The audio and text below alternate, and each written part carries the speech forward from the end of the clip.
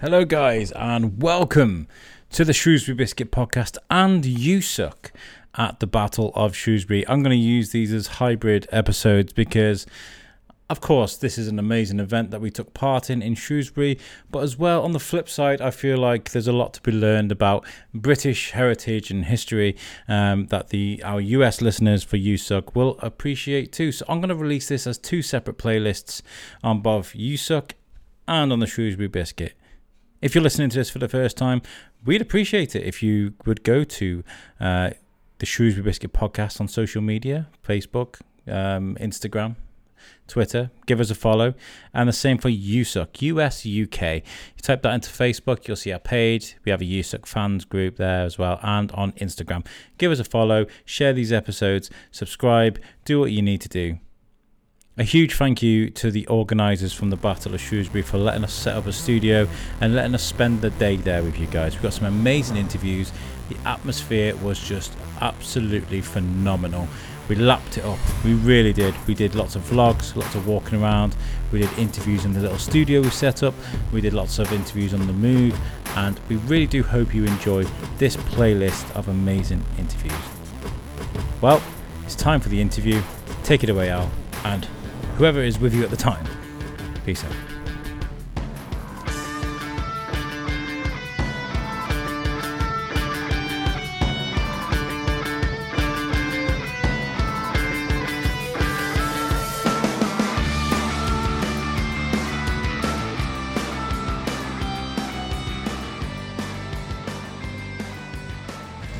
Hey guys, how's it going? Welcome to the Shrewsbury Biscuit podcast and possibly USUK. I think we're going to use this as a hybrid episode because I love mead. Mead is just amazing, okay? And today at the Battle of Shrewsbury at Battlefield 1403, I found two mead stalls or places.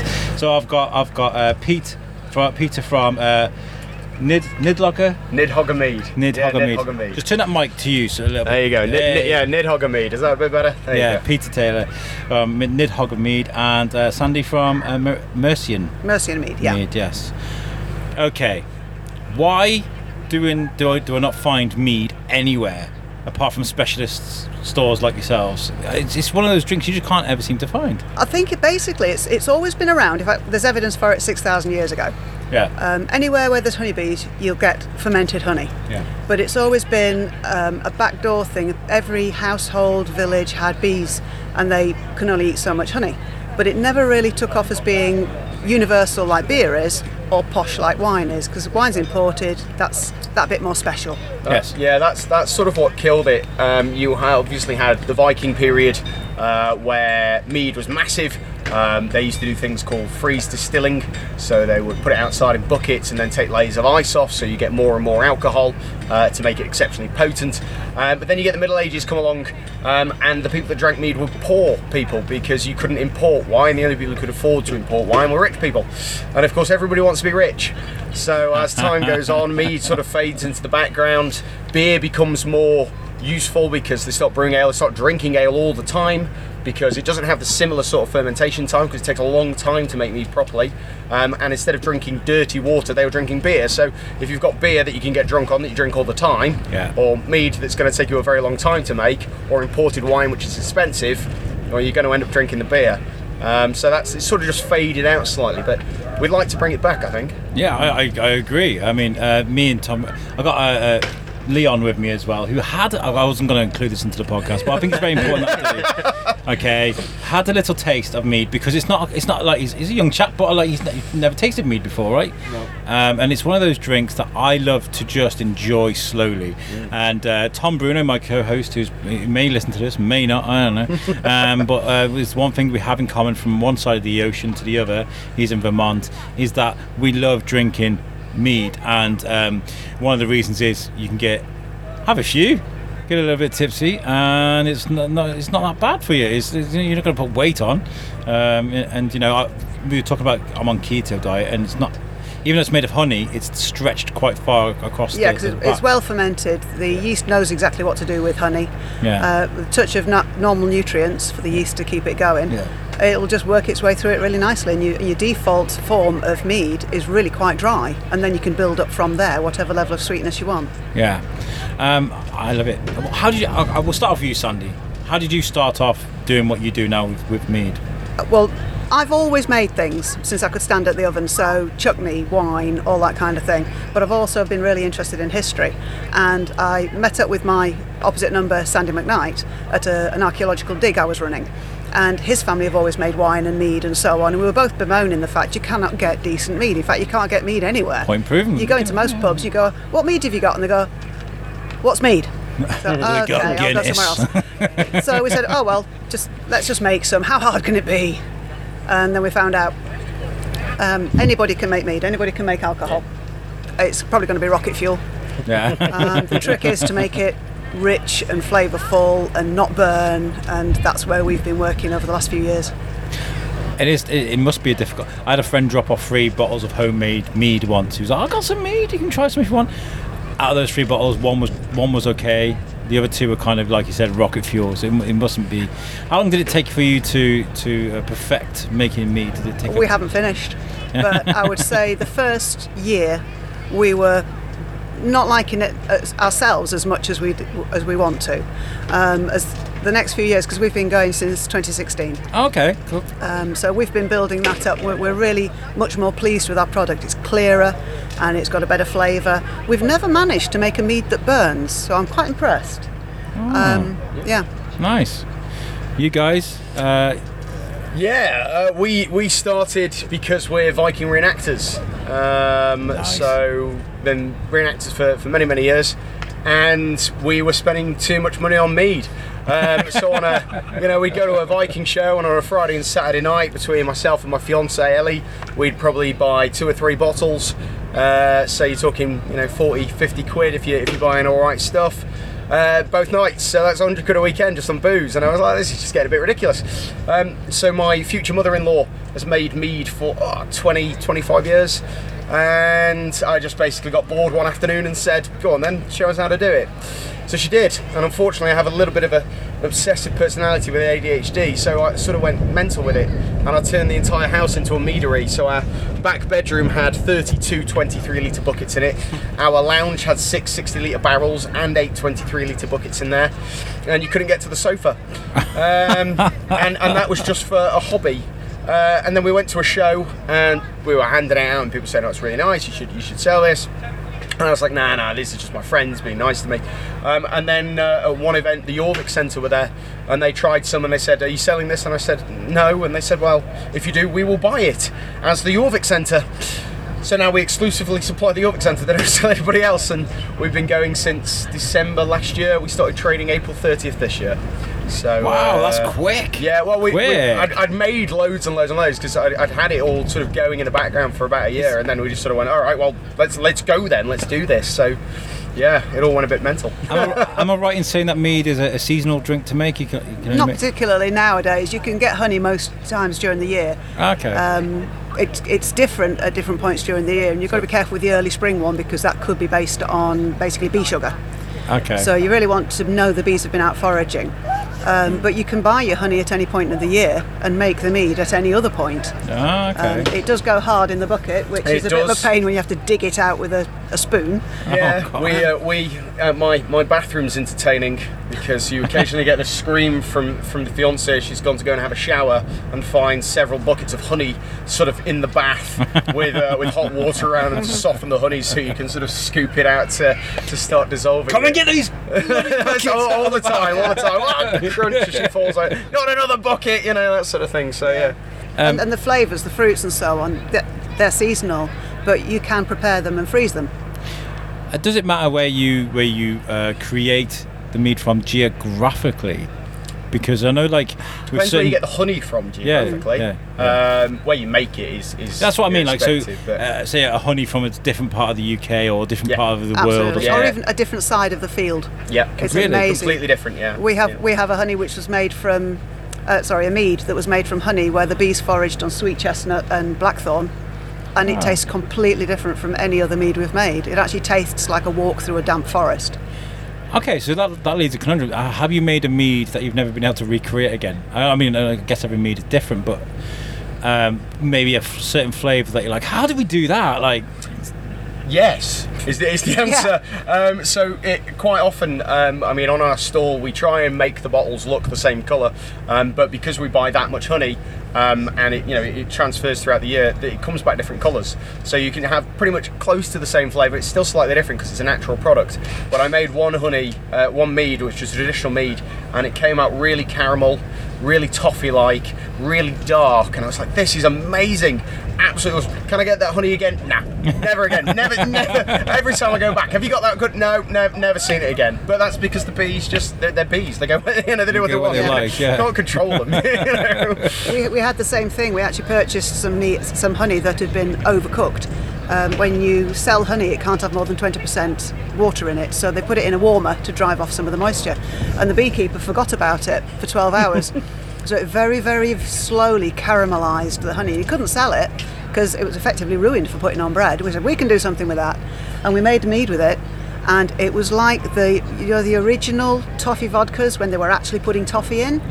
It's like that. It's smooth, it's rich, and we used all the honey we had, and we haven't got any more. So now I have to work out how to caramelise honey myself without a honey dryer. And without burning it. And it won't be the same because it won't be the same honey to start with, but it will get that caramel flavour, and that is going to be an absolute seller. Yeah, once I can do that regularly. Good. How interesting is that? Because we're going through a gin movement now. Everybody's drinking gin, and that's because it's all sweet and you can add anything to it.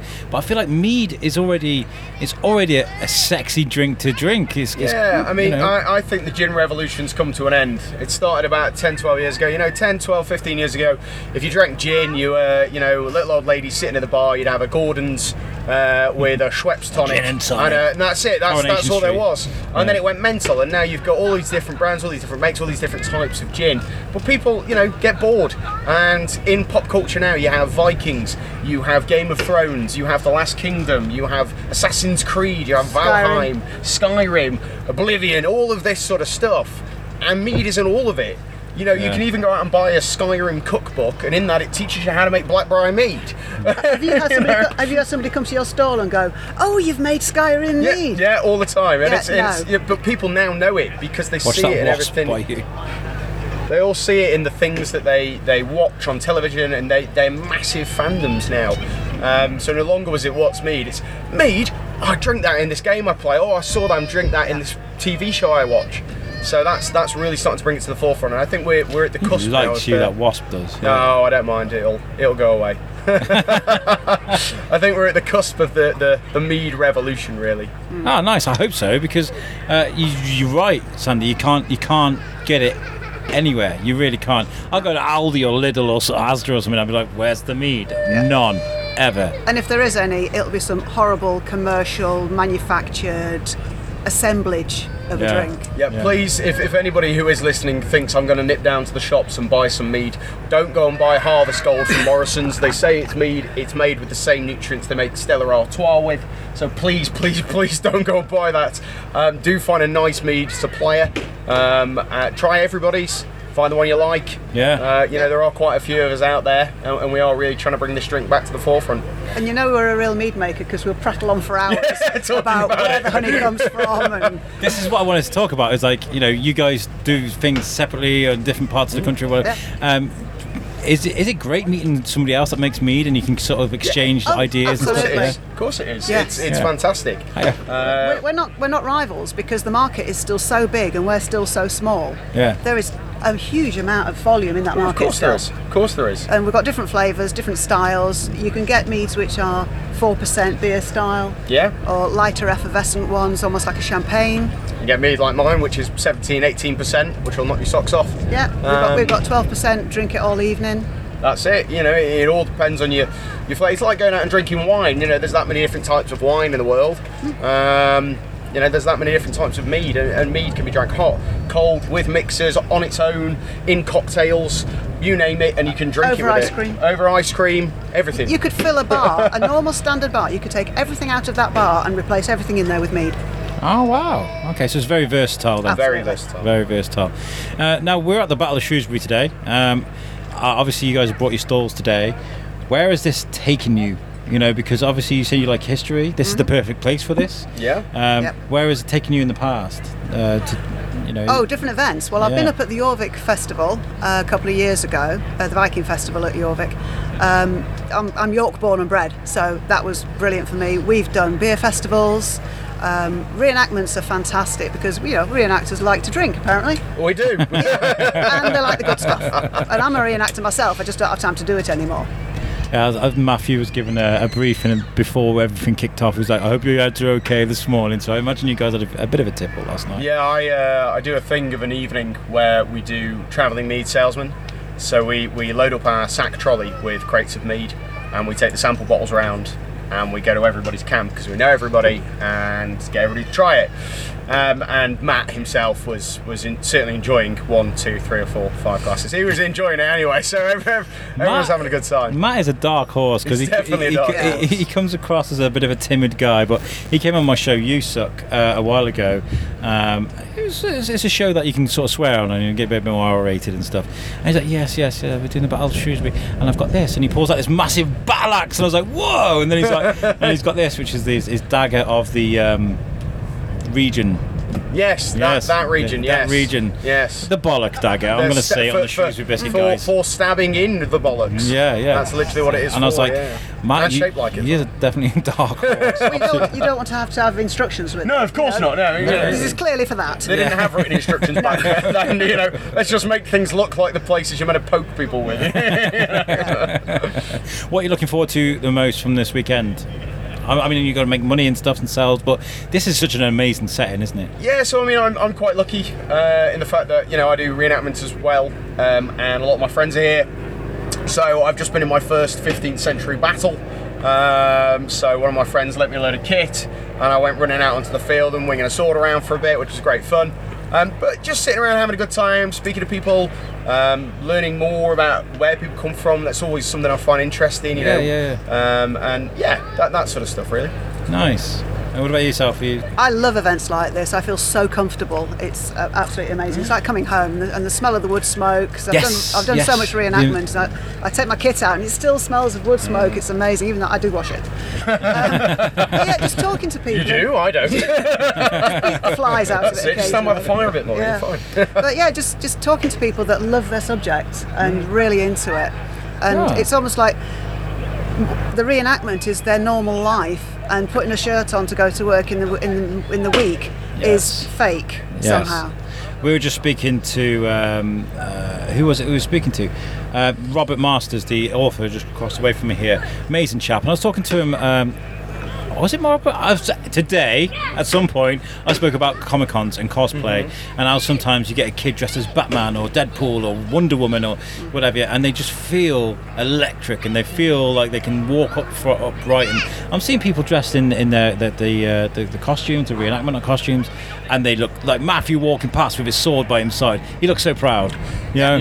There is something about walking around with a sword on that just makes you feel cool. I imagine.